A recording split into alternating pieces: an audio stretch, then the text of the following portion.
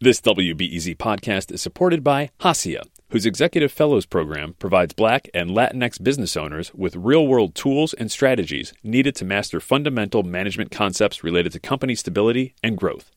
Registrants learn through one-on-one executive coaching sessions with subject matter experts in the areas of finance, business development, operations, and legal.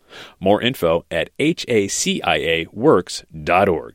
Usually on the night of December 11th and all through the day on December 12th, throngs of pilgrims visit a shrine in northwest suburban Des Plaines.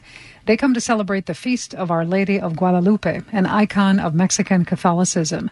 This year, because of the pandemic, all in-person celebrations have been canceled.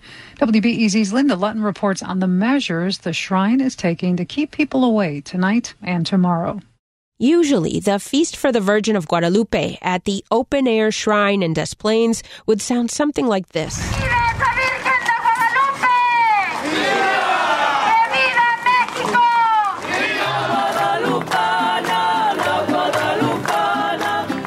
There are thousands of people, Mexican cowboys on horseback, music and food. There are Aztec dancers and an ocean of roses and other flowers people bring for the Mother of God, either to give thanks or to ask for her help. The rector of the shrine, Ezekiel Sanchez, recounts the story of a man who came the last mile on his knees one year. He said, "My daughter is very sick. I have no money. I have no papers. The Virgin Mary is my last hope for my daughter." The Virgin Mary is said to have appeared to a man named Juan Diego in 1531 outside what today is Mexico City. The image of the Virgin of Guadalupe was miraculously imprinted on his cloak as a sign. Today, that cloak is enshrined in Mexico City. The image of Our Lady of Guadalupe in Des Plaines is an exact replica. The shrine is the largest in the U.S., with 250,000 pilgrims arriving over 2 days. And so having to close it this year because of COVID, it's an incredible blow. It really is painful. Like other religious institutions, they will stream services online.